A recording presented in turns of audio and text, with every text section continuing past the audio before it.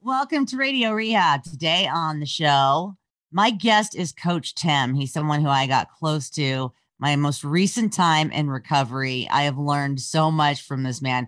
One of my favorite Coach Tim quotes is, "Your lack of preparation is not my emergency." I use that all the time, but I'd love for you guys to meet him. Let's join the conversation. Welcome to Radio Rehab. Here's your host, Dana Keys.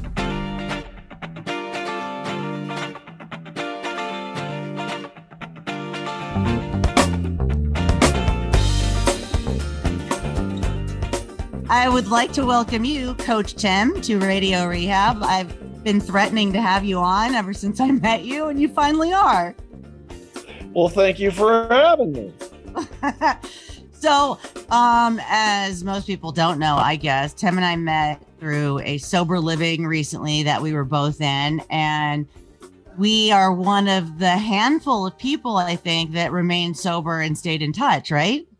Yeah, there's not very many. I know some people have stopped, but now they're back. I guess short-term relapse.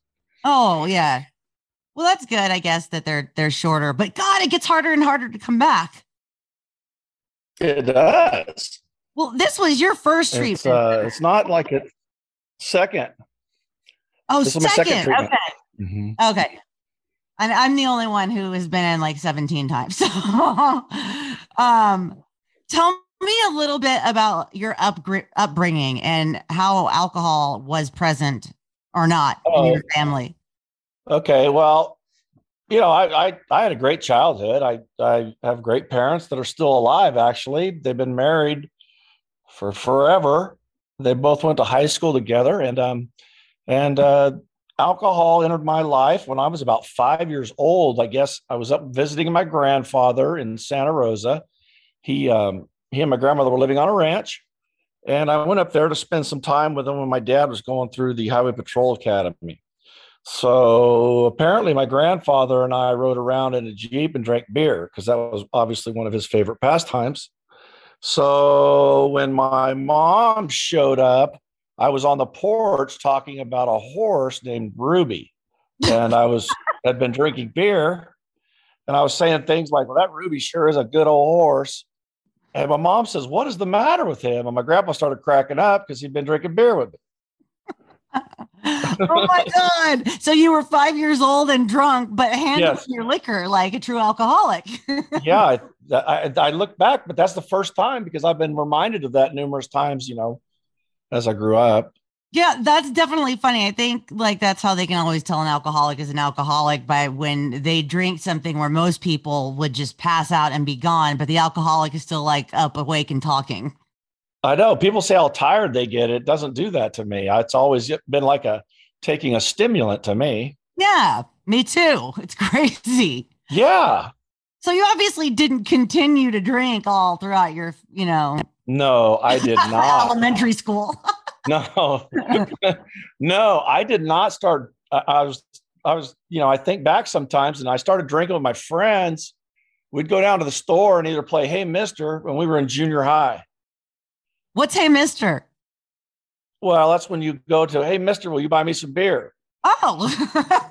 So you're not old enough, so you stand out in front of the store on the side of the store, so nobody knows who you are. You're like Mr. Secret Guy. Yeah. And you take turns on who's going to go play Hey Mister. Oh my God. Did it work? It worked all the time. Yeah. Every weekend. Oh my God. How old were you when you started doing that? 13, 14, probably. And then when you were in high school, were you kind of a regular drinker? No. On the weekends, sometimes, we would go play Hey Mister, or I'd talk my brother into buying us a 6-pack of Schlitz malt liquor.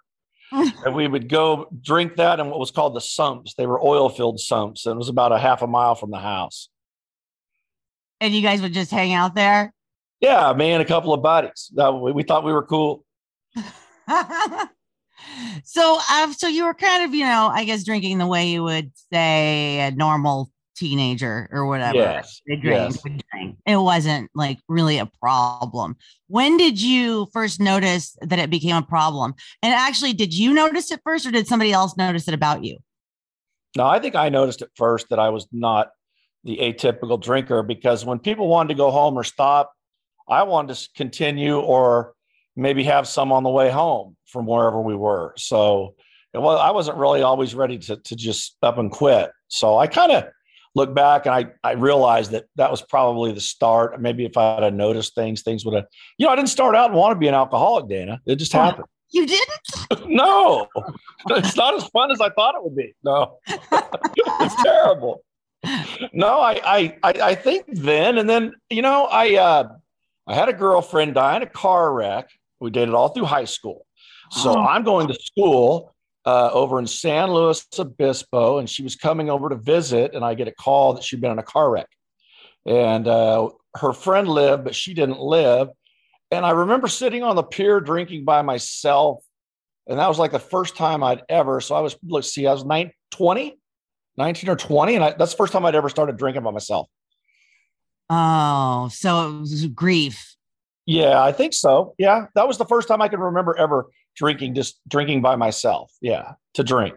Yeah. Cause that's a really heavy thing to go to. And for somebody who's already like a budding alcoholic and that's inside of you, like, having somebody who's your age die, is really awakening in a bad way. Yes, it was. And, we'd gone to every prom and every formal. I never went to a prom or formal with anybody else. We started dating my sophomore year in high school. And she passed away while like your senior year? No, when I was a sophomore in college. I'd finished playing football and I moved to San Luis Obispo with intentions of going to Cal Poly San Luis Obispo. And, that along with, I didn't get on with the fire department. So I was kind of just, I don't know, I guess it was a double sword at the time. Yeah. I was kind of lost for a while after that, I guess. Yeah, that makes sense. And it's like, we don't really at that age have the vocabulary to talk about our feelings because we don't know what that feeling is because, people your age aren't supposed to die when you're that young. No. And, alcohol, I never thought about it being what it is. If someone was an alcoholic, I would I don't think I even knew one. Obviously I did, but, I had some relatives with my grandfather and my uncle and, and my brother now. I mean, he's been through rehab now. And so, and cousins. And so it's kind of been a family thing. I mean, both my grandparents and my grandmother, I look back, were alcoholics. So it's been a family deal. But yeah, the tragedy stuff, I guess, is when I kind of started drinking more. Right. It took a change, I guess. I didn't drink just for fun. Yeah. It became the escape. Right. Yeah. And the thing that you're leaning on maybe and doing more like in private. Yeah. I get that. That's kind of when it came into my life too. Like after my high school relationship ended, I was like, oh, this is what normal people do. They drink because they're upset. Yes. So, yeah. And it seemed less harmful than, smoking crack. So it's alcohol. Yeah, I never did smoke the crack pipe. The crack pipe. Yeah, I was never into that. Good for you. It was one of the dumbest things I ever did in my life. Oh, shoot. So when you're a sports guy, obviously, because you're a coach. So when you were in college, you were playing football, I guess, right? Yeah, I was playing football at Bakersfield College. And I was just kind of tired. I'd done it. I've been playing my whole, for years, it seemed like. And I wasn't progressing. They were, everybody else seemed to be bigger, stronger, faster. And I was still the same guy I was basically in high school or a little bit, and so I could see the writing on the wall that I wasn't going to go on and play. So I knew it was ending. So it was time to move on. It was fine. Right. So you were okay with not playing professionally because you kind of accepted that? Yeah, I knew I didn't have that ability. I did play with a guy that played 13 years in the NFL and he could do things. And it was just amazing. I was just amazed every day because he was my partner in drills. And I was like, this guy's incredible. I mean, it was just, he could do things that nobody else could do. Right. And he played professionally? Yeah, he played for the Rams for 10 seasons and the Dolphins for 3. He was a safety. I guess I can say his name, Michael Stewart. He was a professional football player for a long time. Yeah, he doesn't need anonymity. So. No. He'll probably know who I am, though, if he ever hears this broadcast. I bet he will. No, I doubt he will be. I don't know. So when you were in, when you graduated from college, like when you went on to do whatever it was you were going to do, what did you choose as your career at first? Interesting how that happened. So when I found out I couldn't get hired on the fire department, so I was in fire technology, and I'd done the EMT on the ambulance, and I'd been through the fire technology classes, and I was doing my interview, and on my exit interview, the person in charge of the county at the time says, "You're not going to get hired, but we can put you on a waiting list." I said, but they said, "You did very well on the test, but we're not hiring any white males. We're only hiring females and minorities."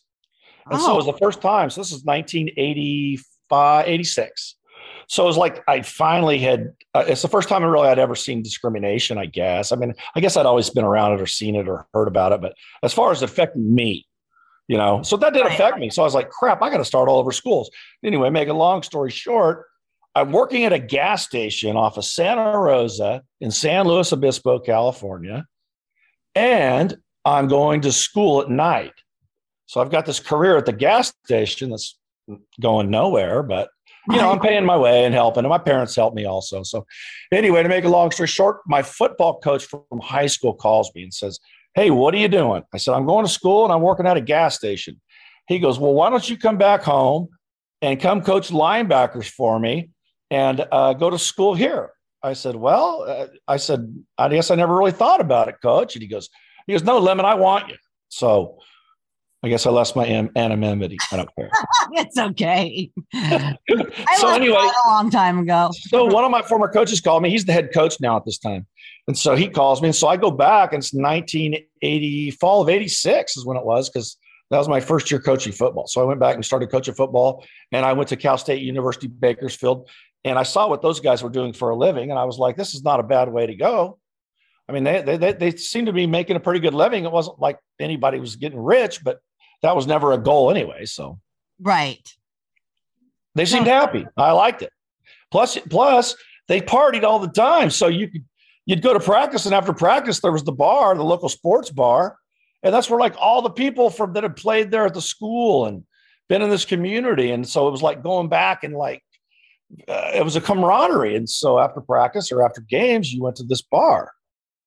And people would buy you beers, and it was kind of like that show Cheers, like your friendly neighborhood place, right? So that's what it sounds like a community, and all the people there. It's not like you're in some weird, depressing bar. Like you're just living life, it seems like. Exactly. And I'm single. I'm not dating, and I didn't date for a while after my girlfriend died. So I'm just doing that. I'm just coaching and going to school. Mm-hmm. And how long did that last for? I mean, you're still coaching, so. Yeah, I'm still doing it. I'm still at the same school. It's the same high school I graduated from. There's something really cool about that. Well, think about this. My parents graduated there. So the school opened in 1953. My dad was a freshman. And he met my mother when he was a junior, and she was a cheerleader. And my dad was a baseball player. And they were like the typical high school romance sweethearts, and they've been married ever since. So, yeah, I came from a great childhood in a great neighborhood in a great area. So I have no regrets about that at all. I mean, nothing happened that caused me to drink, I guess. From that standpoint. Yeah, I have kind of the same thing. Like my cousins and I always say we feel bad telling people about our childhoods because it was so good. Yes. So much love in the family. Like everybody loved each other, and there was no divorce. Yeah, same here. Nobody got divorced. I mean, what was that? I mean, nobody in my family did. Yeah, that happens to other people. Exactly. Yeah, nothing in my childhood would ever be like, oh, no wonder she drank, like there's nothing there. Yeah, I mean, neither. So when did you, like during this period of your life, how was your relationship to alcohol? Like, were you thinking you were still normal, or was it kind of getting out of hand? Like, how could you tell? Being hungover on Fridays at work and starting to be hungover where I never really drank during the week. But once I started coaching, I was in that environment and that atmosphere. I had an excuse to drink every night. I had nothing else. I had no attachments to anything except myself. And so all of my friends, several of my friends I played with started coaching there too. So it was like we were back in high school again, in a sense. We were all drinking together again and having a great time, and none of us were married. Right. The party's still going. Yeah. So the party's still going, and we're partying with our ex-coaches. So it's even funner.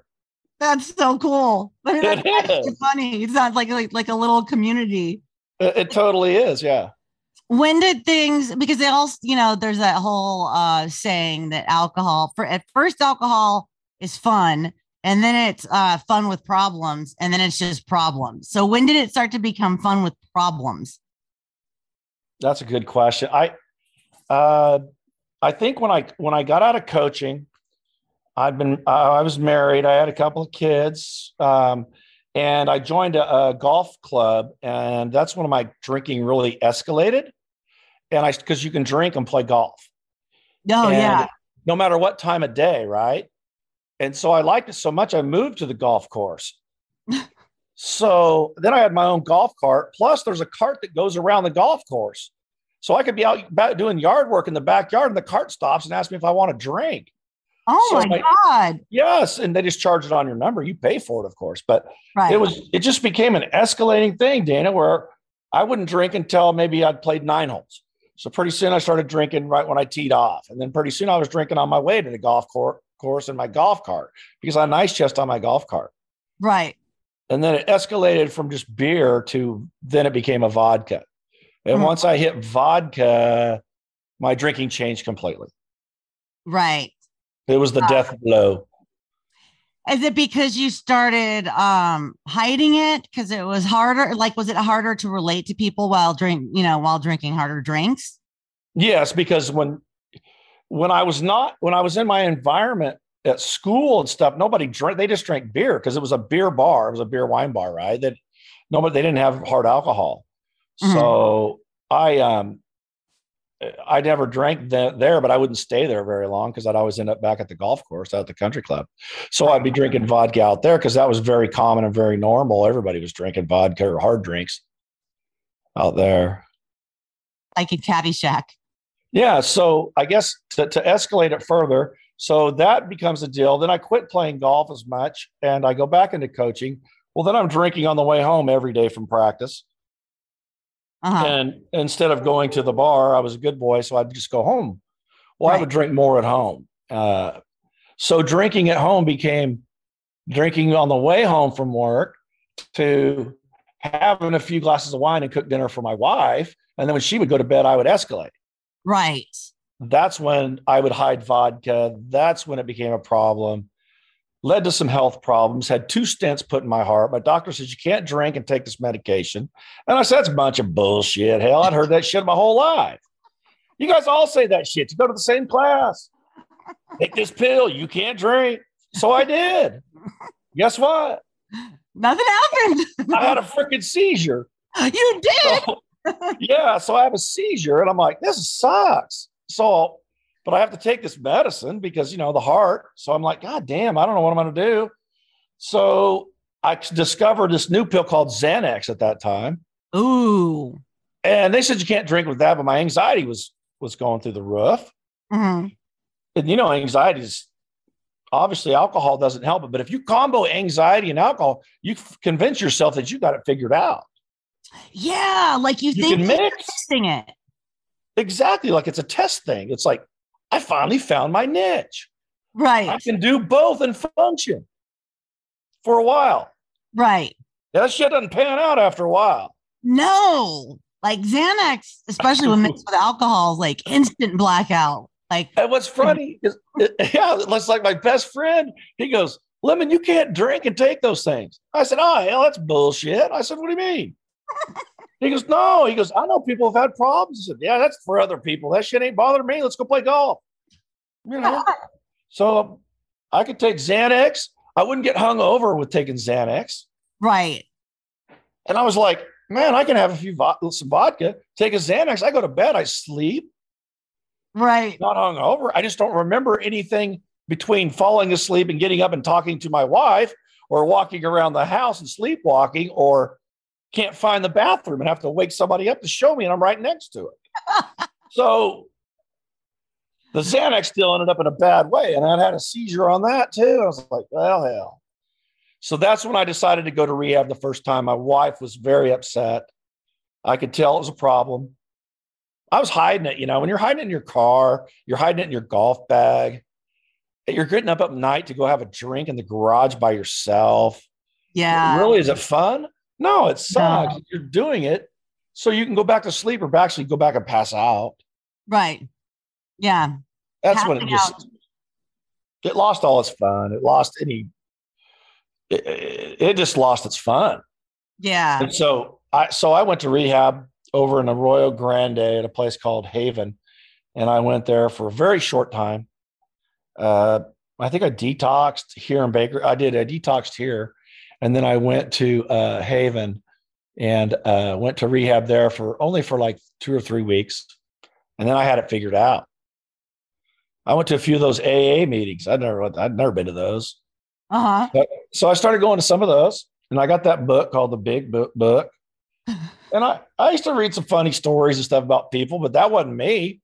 Right. I didn't lose my job. I didn't lose my house. I didn't lose my car.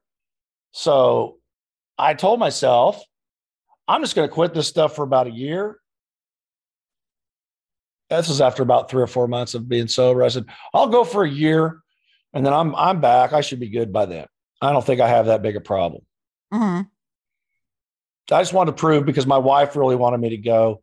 As a matter of fact, she picked me up from detox, and I said, I can't wait to get home and go take a shower.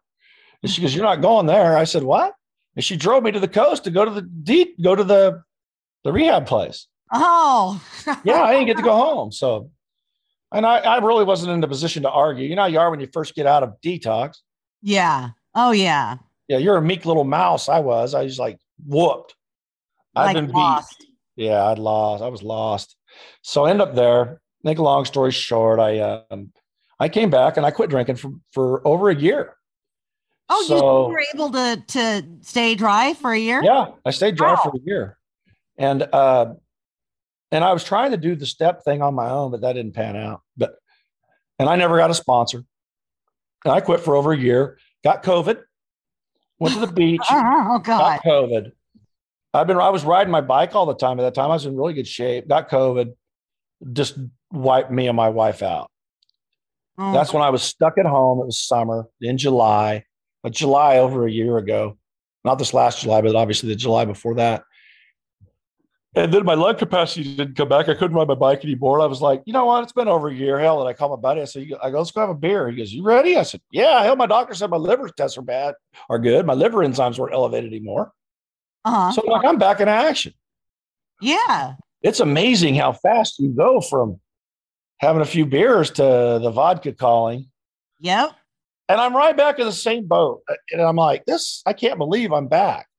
And it didn't happen. It's happened so fast. Right. Well, I'm back. I'm sitting there taking shots of vodka, pumping gas at a gas station. I'm like, what a loser. What's the matter with me? Yeah. I felt like I was at the lowest point, So then summer hit. I'm off work. Well, I was like, what am I going to do today? I got nothing to do. Well, I'll start drinking. So I'd watch The Price is Right. So I wouldn't drink until The Price is Right came on at 10 a.m. So then I'd waited till then. Yeah, I waited, Like the one guy says, you can't drink all day if you don't start early. So I took that philosophy. Yeah, that went over well. So I would drink, and then I would be okay. I went to New York and took my daughter when she graduated from college, and I was fine there. I drank, but I never got hammered, or what I call hammered. Uh-huh. I guess you kind of get to like a place in alcohol where, at least I did, where I was just more of just a functioning. I wouldn't say I was drunk, because I was still doing everything. it just would catch up with me later on at night, I guess. When my wife would go to sleep, I would sit up and drink. Right. And that's when I would get to where the blackout or the not knowing and wake up and try to remember what we had for dinner, that type of thing. Yeah. It's so hard the next day when you don't remember what happened. It's like, wait, do I have anything I need to apologize for? Exactly. And that's the worst feeling in the world is when you don't know. Yeah. And you just have to count on other people's reactions to you to know if you're okay or not, or what you did or didn't do. Yes. And so you saw me this last time. I had already been out of detox and I showed you that picture of me. Yeah. And one guy said, he goes, you look like you were like a framer or putting on a roof in Alaska somewhere. You look like you were just an old man. I said, yeah, well, that point was where I was drinking more vodka, not doing anything, sitting at home with my dog on my couch, drinking protein shakes and eating pumpkin seeds. And that was my life. Wow. I didn't even go outside. And so one night, I had another seizure. Sue and I talked. I said, I don't even care if I live anymore, to be honest with you. That's where I was. Yeah. I never, and I don't know if that was the alcohol talking, but I really didn't. I said, you guys will be fine. Hell, you might be better off, Yeah. If I'm not around, because I really don't have anything to live for. I've nothing motivated me. I had no excitement in life. I looked forward to nothing. Mm-hmm. And I said, well, I need to go to get help. So that's when my brother came and got me and took me to, not to Cliffside, but to a rehab place down there in LA. And I can't remember the name of the city, but for the life of me, I can't remember this. That's weird. Anyway. Was it the Culver City one? Yeah, Culver City. Yeah. Okay. Yeah, I know that one. That was ARC. ARC. That's where I went. Right. So my brother drives me to ARC. Well, they won't let me in. What was their reasoning for not letting you in? I don't know what their problem was, but I know that they said I couldn't hardly talk or walk. I said, hell, what kind of goddamn rehab is this? I'm here because I am drunk. So they go, you take him home or take him somewhere and bring him back the next day. So my brother and I went to a couple of hotels. Of course, he let me go in to try to check in, and nobody was going to let me check in. So we slept in the car out in front of that ARC place, which we really didn't sleep much. Yeah. And I just remember waking up going, oh, hell. Yeah. And I walk in there and they go, here's your room. I went up and just slept. And this guy wakes me up and says, here, you need to drink this. And I thought, wow, where am I? What do you mean I need to drink this? He goes, it's blue Gatorade. I remember what it is now because that's all they had to drink, that and water at the time. So he was trying to get me to drink blue Gatorade. He goes, you're dehydrated as hell. I heard you trying to go to the bathroom. And he goes, you're going to die if you don't drink something. Oh, wow. Yeah. Was it a staff member or like a? No, he was my roommate. Oh, wow. Yeah, he wasn't my roommate for long. I must have scared him. But anyway, he didn't want to wake up, but I was dead. Right. Yeah. So I was there. I think I was there for me. I realized the problem was not going to go away. I was not going to be able to handle it myself, which was very difficult for me because I'm very competitive. I like to win. And to me, it was like, is it my willpower I don't have? What's wrong with me? I've overcome everything I've ever basically been challenged with. I mean, I'm loyal. I do everything right. I don't steal. I don't, right. Just this alcohol frickin' thing took me down and it was taking me down faster and faster and faster to the point of I said, hell, I can't do this. That's when I told my wife, I said, I need help. And that's when my brother took me. And I thank him now. I didn't thank him that day, but I knew I needed help, Yeah. I knew I needed help and I wasn't going to get any better. And I said, and then one of my players had I couldn't believe this. I found out one of my former players had died. I said, I don't understand. He said, help them. He drank himself to coach. He drank himself to death. I said, what? He was the happiest kid. He married his high school sweetheart. I said, I remember coaching him in like the late 80s, early 90s. They said, coach, he drank himself to death. I was like, crap. So I was kind of thinking through too. And I was like, I don't want to be that guy. Yeah. I don't want to be that guy. I don't want my wife. And I guess looking at my wife's face, the disappointment, it was just too much. And I thank her for everything because I don't even know, Dan, honestly, I don't know if I'd be sitting here talking to you sober if it wasn't for her. Yeah. because I was dead set on, hell, I'll just go to Mexico, get a house, go fishing, and drink until it's over. Yeah. And just destroy yourself. Yeah, I mean, I don't know. That sounds so bad, but it didn't sound bad at the time. Right. Because that's like the low points that we get to. Like, I know everyone's rock bottom looks a little different, but it's all the same as far as the feeling of like, I wouldn't care if I didn't wake up tomorrow. Like, we all have that same feeling. I know. Now you think about that, and it's to I guess to a normie or they can't even imagine that feeling of that lowness, that low point where I don't even care if I die. I don't. And alcohol didn't have a taste anymore. It was just I could just chug it. It was I don't know why. I didn't even mix it. Me neither. It what was that? A waste of time. I didn't even put it in a cup. Yeah, I never understood wine tasting because I had some friends that got into that. What a slow down waste of time that is. I know. It doesn't get you where you need to be. I can't imagine like any alcoholic wine tasting unless they got drunk before they went. No, what you do is you take vodka with you, and everybody thinks you're having Chardonnay. It's the same color. You're just going to the bathroom and loading your Chardonnay up. Now that's how to do a wine testing. That's professional right there. That is. What kind of wine is that? Doesn't matter. Does it mix well with vodka? Exactly. God. What a loser. That's the worst. But yeah, it's like I think what they call in the big book the gift of desperation is kind of where we have to get to where we're like, okay, this isn't working and I can't successfully die and I can't successfully live. So somebody's got to help me. Yeah, I think, I thought, of course we try everything, right? Oh, I'm just going to go back and drink beer. Yeah, right. And then I started drinking those non-alcoholic beers. Oh, yeah. Oh, yeah. Not a good plan. No, not at all. You know what they say? Non-alcoholic beer is for non-alcoholics. Yeah, because that was not going to work out for me. Right. It didn't have the punch. Yeah. And it's just a little bit enough to just make you crave it more. And right before I quit, they started coming out with these like hard ciders, Mountain Mike's, hard lemonades or something, like some kind of and they were like 8 or 10% alcohol cans. I noticed that. I mean, I think the alcohol industry must have made so much money off of us during the pandemic. Oh yeah. It was crazy. And I was like, well, why do I need to buy a 6-pack of beer? I could drink 1 or 2 of these things.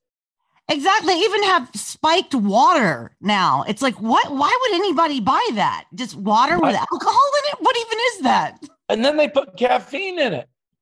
So you can stay more wide awake. Exactly. So you can be wide awake and drunk and crazy at the same time. Yeah. Perfect combination, right? Oh, yeah.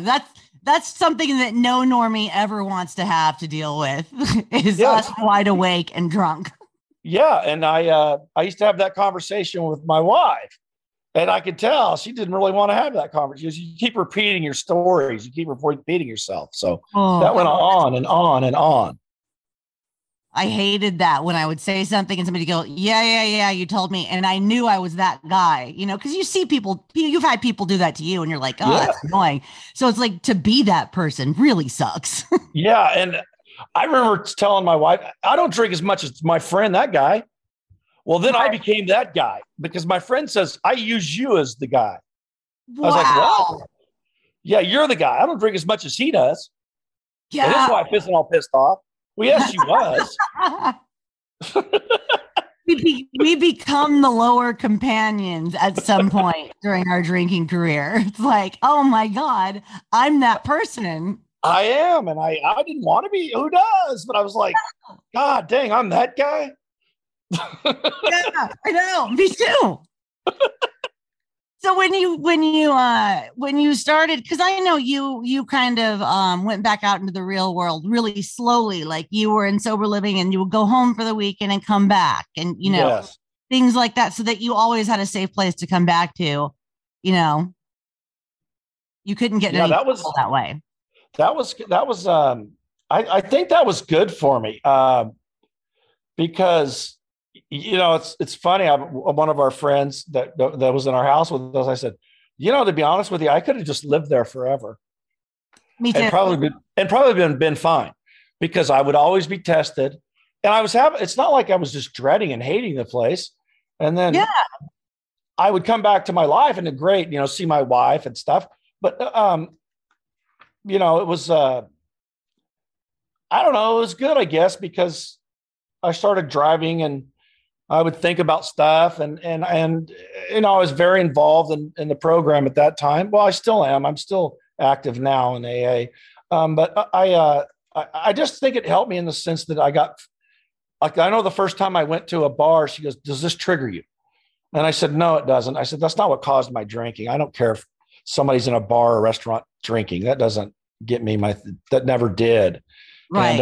And then I think that was the first time like my wife ever asked me what triggers me or what, because it was always just, why are you drinking? It wasn't what's causing it. Or I think maybe she understands there was a cause of it now. Right. And it wasn't her, it totally wasn't her. Exactly. I know. It never is, but I know that for the spouses that it always feels like it is them. And we sometimes as the alcoholic make it about them. Yeah. Not. Well, we're not going to put any blame on anything but ourselves. Yeah, exactly. So now you're back living at home and you're doing great and you're with your dog and your family. And my dog's staring at me right now. If I knew how to change the camera angle, you'd be able to see. Oh, maybe you can see him now. I know. No, it's like I'm interviewing him. Like I can. Oh, there you are. I can totally see the dog. That's my partner. That's awesome. Well, yeah, it sounds like you're doing great. And but one question, what was it hard to find meetings or to find like a connection or a community when you got back home? I did not want to go back to AA because I had been to AA and I got tired of listening to the same talk about the same thing.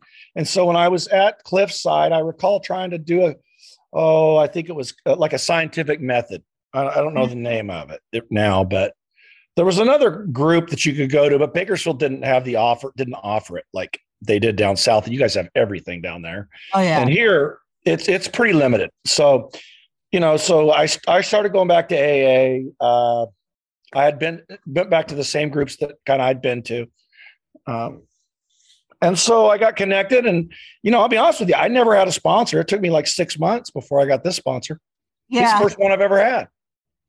That's awesome. I know it took me a long time too, but that's just because like I already had one the last go around and I didn't know how to like start over. Yeah. I've already done that, but I do need to start over. So, but that's awesome.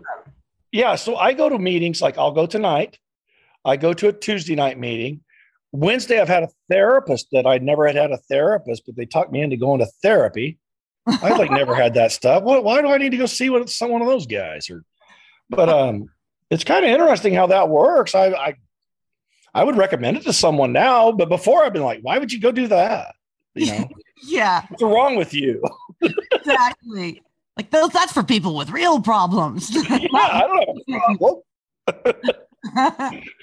So I do that. And you know what? I email you guys those little things. And obviously you send me them back.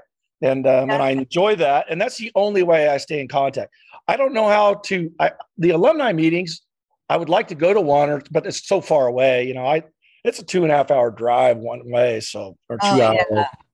And at 5 o'clock, Los Angeles is not fun. And the 101 is not fun at all. So neither is the 405. I mean, I would rather die than go on that. So none of the freeways, are fun. But there is, I think I like, but I prefer in-person meetings to Zoom meetings. I do too. But, I'm with you. I mean, yeah, I'll do a Zoom if I have to, but yeah, I rather prefer like being in front of people, getting to see people and being able to connect because it's just different on a computer. Well, it's real. Yeah. A computer sometimes or the Zoom to me is obviously you can walk away if you don't. Yeah. You could do things you wouldn't do at a meeting. Like you wouldn't get up in the middle of somebody's share and go to the kitchen if you were at a meeting, No, exactly. And I think it's almost like a detachment and I need that attachment. I don't need to be detached because once I start isolating and I get bored, I go into my dark place and I know what that's leading to. I have to do everything I can to avoid that. So coaching and getting them back involved in what the things I used to do is keeping me, and meetings and having a sponsor and doing things actively keeps me from going to that spot. Am I avoiding it? I don't know if it's necessarily avoidance as much as it is just trying to get better, trying to move on. Being happy and sober takes work. You know, Yes. It's not easy. You have to have a concrete program that you do every day. Otherwise, you just fall back into the depression and the reason, you start to feel the reasons that you drank in the first place. And that all just comes back. Like it takes effort. And my anxiety level has just not been there. Every once in a while it comes back. But before, I really had bad anxiety. Right. And dry heaves in the morning when I'd like brush my teeth or whatever. It was terrible. It was just brutal. But my anxiety hasn't come back. I knew how to take care of anxiety when I was popping Xanax and drinking alcohol, but that didn't last for long. Right. And it just masks it. Sure it does. The stuff you're doing now is actually, helping your anxiety. Yeah. The therapist, he gives me like little things to do. And I'm like, that stuff really works. Who knew? Yeah. You went to school for that? There's something to it. You got to sell that. Yeah.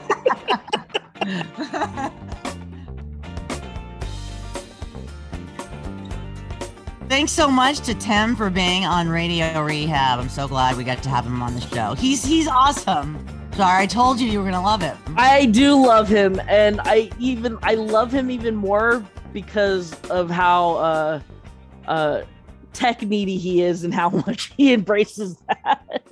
Oh, I know. But he doesn't even care. He's like, yep, I don't know how to do it. I'm like, I'm sure we can get you on the podcast. We can figure it out. Yeah. I don't know if this ended up on the actual conversation. He might have alluded to it a little bit, but we spent like a good 15 or 20 minutes trying to connect him so that you guys could see each other. But then you never really got to see each other. You saw his feet and his dog. Yes. I heard his voice, so I knew I was talking to him. And then he turned the computer around at the end, so I got to see his face. But he kept but I don't know if this came through, as he kept calling him. He's like, "See, Dana, I told you I was a caveman." Because he couldn't get the tech quite right. But I mean, like, he was able to get his story out, and you guys were able to have the conversation, which was it was so sweet, and it made me think. It made me think. I liked how you kind of dove into the fact that the meeting part of it, and like the program of recovery kind of changed him a little bit. You know what I mean? Yeah. That's what's different this time, because like all of us who have relapsed, it's like, what's different this time? And for him, it's like the program of recovery. So I'm glad he's got one and is giving himself a chance. And I'm sure, like, from what he said, it's making him happy. I would be remiss if I didn't bring this up because he told me to. He calls me Dana Doobie, as if that's my last name. Like, that's how I'm in his phone. Because in early recovery, you're always looking for some kind of spiritual thing or like a sign or something from your higher power. So I am in the back of his car with another friend of ours who was in the same place, and my dad came on the radio, and right as I was thinking like about like having difficulty having a higher power and like all that stuff, my dad came on and I was like, it's a sign, that's my dad. And like normally I don't even tell people that, and they're both like, your dad's the Doobie Brothers. Oh, so nobody. Yeah, okay. That was my first question. I was like, wait, did they know that was your dad or not? Like, or the connection? Yeah, as just blurting out, hey, I know that guy. Yeah, you do. Sure, you do, Dana. I know, right? Are you sure you're good? Whenever I tell people that, I love hearing from them the next day. They're like, "Oh, you were telling the truth." I'm like, "You think?" Yeah, because I love to tell everybody that. Because I just make shit up. That's for another time, another day. Yeah, that's for another time. But yeah, it was good to get Tim on this show, and we've got lots of cool guests this month and have had some good guests so far since we started back up. I'm excited because, since we've rebooted, we've had 3 men on, and I'm looking forward to you've booked some women in the mix here, and I'm looking forward to hearing their stories, and happy to say that because it's International Women's Day. So happy International Women's Day to you. Happy International Women's Day to you too. Like people were telling me just the other day about I forget that people listen to this show and listen to what we do. You know what I mean? When I say that, I always mean it, that I'm like, I forget that somebody's listening to us. Yeah. Not that I don't think anybody's not listening, but I always forget that whatever we say is like kind of out there. Right. Right. And the other day, I was hanging out with some friends and they were just like, I heard your show. And I heard Dana's story and her coming back from everything, and it made me cry. And she's so strong, and all these really good praising things. And I'm like, and I love that we're actually dropping a show today on International Women's Day to kind of showcase what you've been doing with yourself. Yeah, me too. I'm glad to be back, and I'm glad doing that. I'm still not really on social media. Like, it still gives me the runs when I try to go on there. I know. It's so overwhelming. And I think I don't know how many unread messages I have. And when I start thinking about responding, it's like I start having a panic attack. So yeah, I'm taking it really slow on social media. So if you reached out, I apologize if I have to come back to you. How are your text messages? Oh, I've whittled them down. Where I don't know where we were at last. We're at 30 something last time. Oh my God, you're going to be really impressed. 6. Ooh. Yes. So yeah, I'm down to 6. So the people that are listening, you guys can start emailing, or you can start texting her. No. Let me get through my list. No, actually, a friend of ours, a mutual friend, I'll tell you off there who it was, but a friend of ours that I was with last night was like, I want to text Dana, but I heard from your episode that she has a lot of texts to get through, so I'll wait. That's good. I really appreciate that. And then knowing me, I'd probably say something like, I'll just text her. I know. Knowing you probably did. I get like 3 texts and I'm added to some group chat and I'm like, no. Yeah, it's going to be a busy week for me too, because as you know, I do the St. Jude's Radiothon. I've been doing it every year since KFOG, actually. Yeah, I was going to say, I remember when we were when I was at KFOG, that was a big deal then. Yeah. And now for my Visalia market for 99.7 Classic Rock, they do a St. Jude's Radiothon every year, which I go and I'm live at. So I'm going to Visalia, and we're going to be doing the St. Jude's Radiothon this week on Thursday and Friday. That's 99.7 Classic Rock. Cool. So yeah, 97classicrock.com, I believe, is the website. Yeah, I mean, like, for those of you that don't know, I mean, they stream, right? They stream. Yeah, because I was looking for you one time and I had to pull out my phone so that I could listen to see if you were still alive. Yeah. And but yeah, you're on middays. Yeah, on middays, Monday through Friday, and I'm on 107.7 The Bone in San Francisco on weekends. So for those of you that's new to the show or didn't know that, Dana does have, you have chops. You do this DJ thing way before you did this addict thing. Exactly. I know. I wonder if that made it easier. I think it did make it easier because sometimes when I listen, you and I have talked about this a million times, but when I listen to podcasts, you can tell when somebody started a podcast because they listen to a lot of NPR. It's like, I see what you're trying to do. And this one, we don't really edit. It's just straight to tape. It's almost like a live radio show. Right. Yeah. There's very little that we take out, as far as editing goes. Right. And we try to keep it as real as possible. Of course, we can't always do that, but we clean it up a little bit. But for the most part, we're 99% us. Yes. Rain or shine. Warts we and all. are going to have women on next week. So we've got some women guests coming up, as you said. And if you know of anyone who would like to be on the show, or if you think you should be on the show, email us. It's radiorehab@gotoproductions.com. That's go-to productions.com. You can text us even when we're not on air. Let's see if I remember the number. 415-496-9511. There you go. Huh, maybe my brain's drying out a little bit. It's not quite as wet as it used to be. It's just damp. I have a damp brain. Damp brain. I'll take it. So yeah, we're gonna have some women on, like I was saying, next week. Women are hard to get on the show for some reason. Like they're less inclined to tell their story, from what I've experienced from trying to get them on the show. Maybe just more intimidated sometimes, but like, yeah, we need women. Yeah. So yeah. And the women that we've had on they've always been great and great stories.